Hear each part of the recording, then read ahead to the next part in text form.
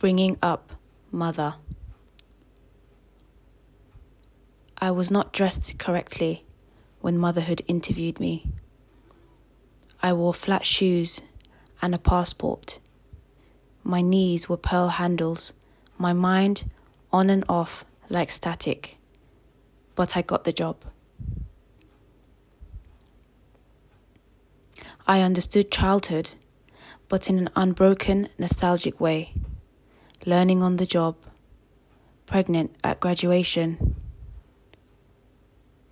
I wanted nothing more than to climb inside myself and read a prayer in your ear before the earth's air reached you like music.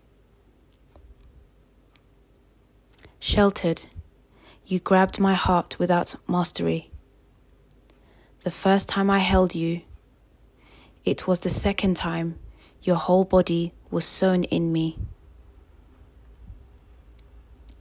Training was illegible tears.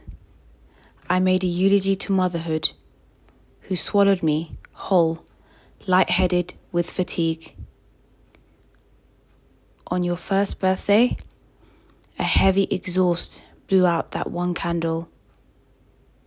You spin backwards like wool on a loom and become the mother you raised.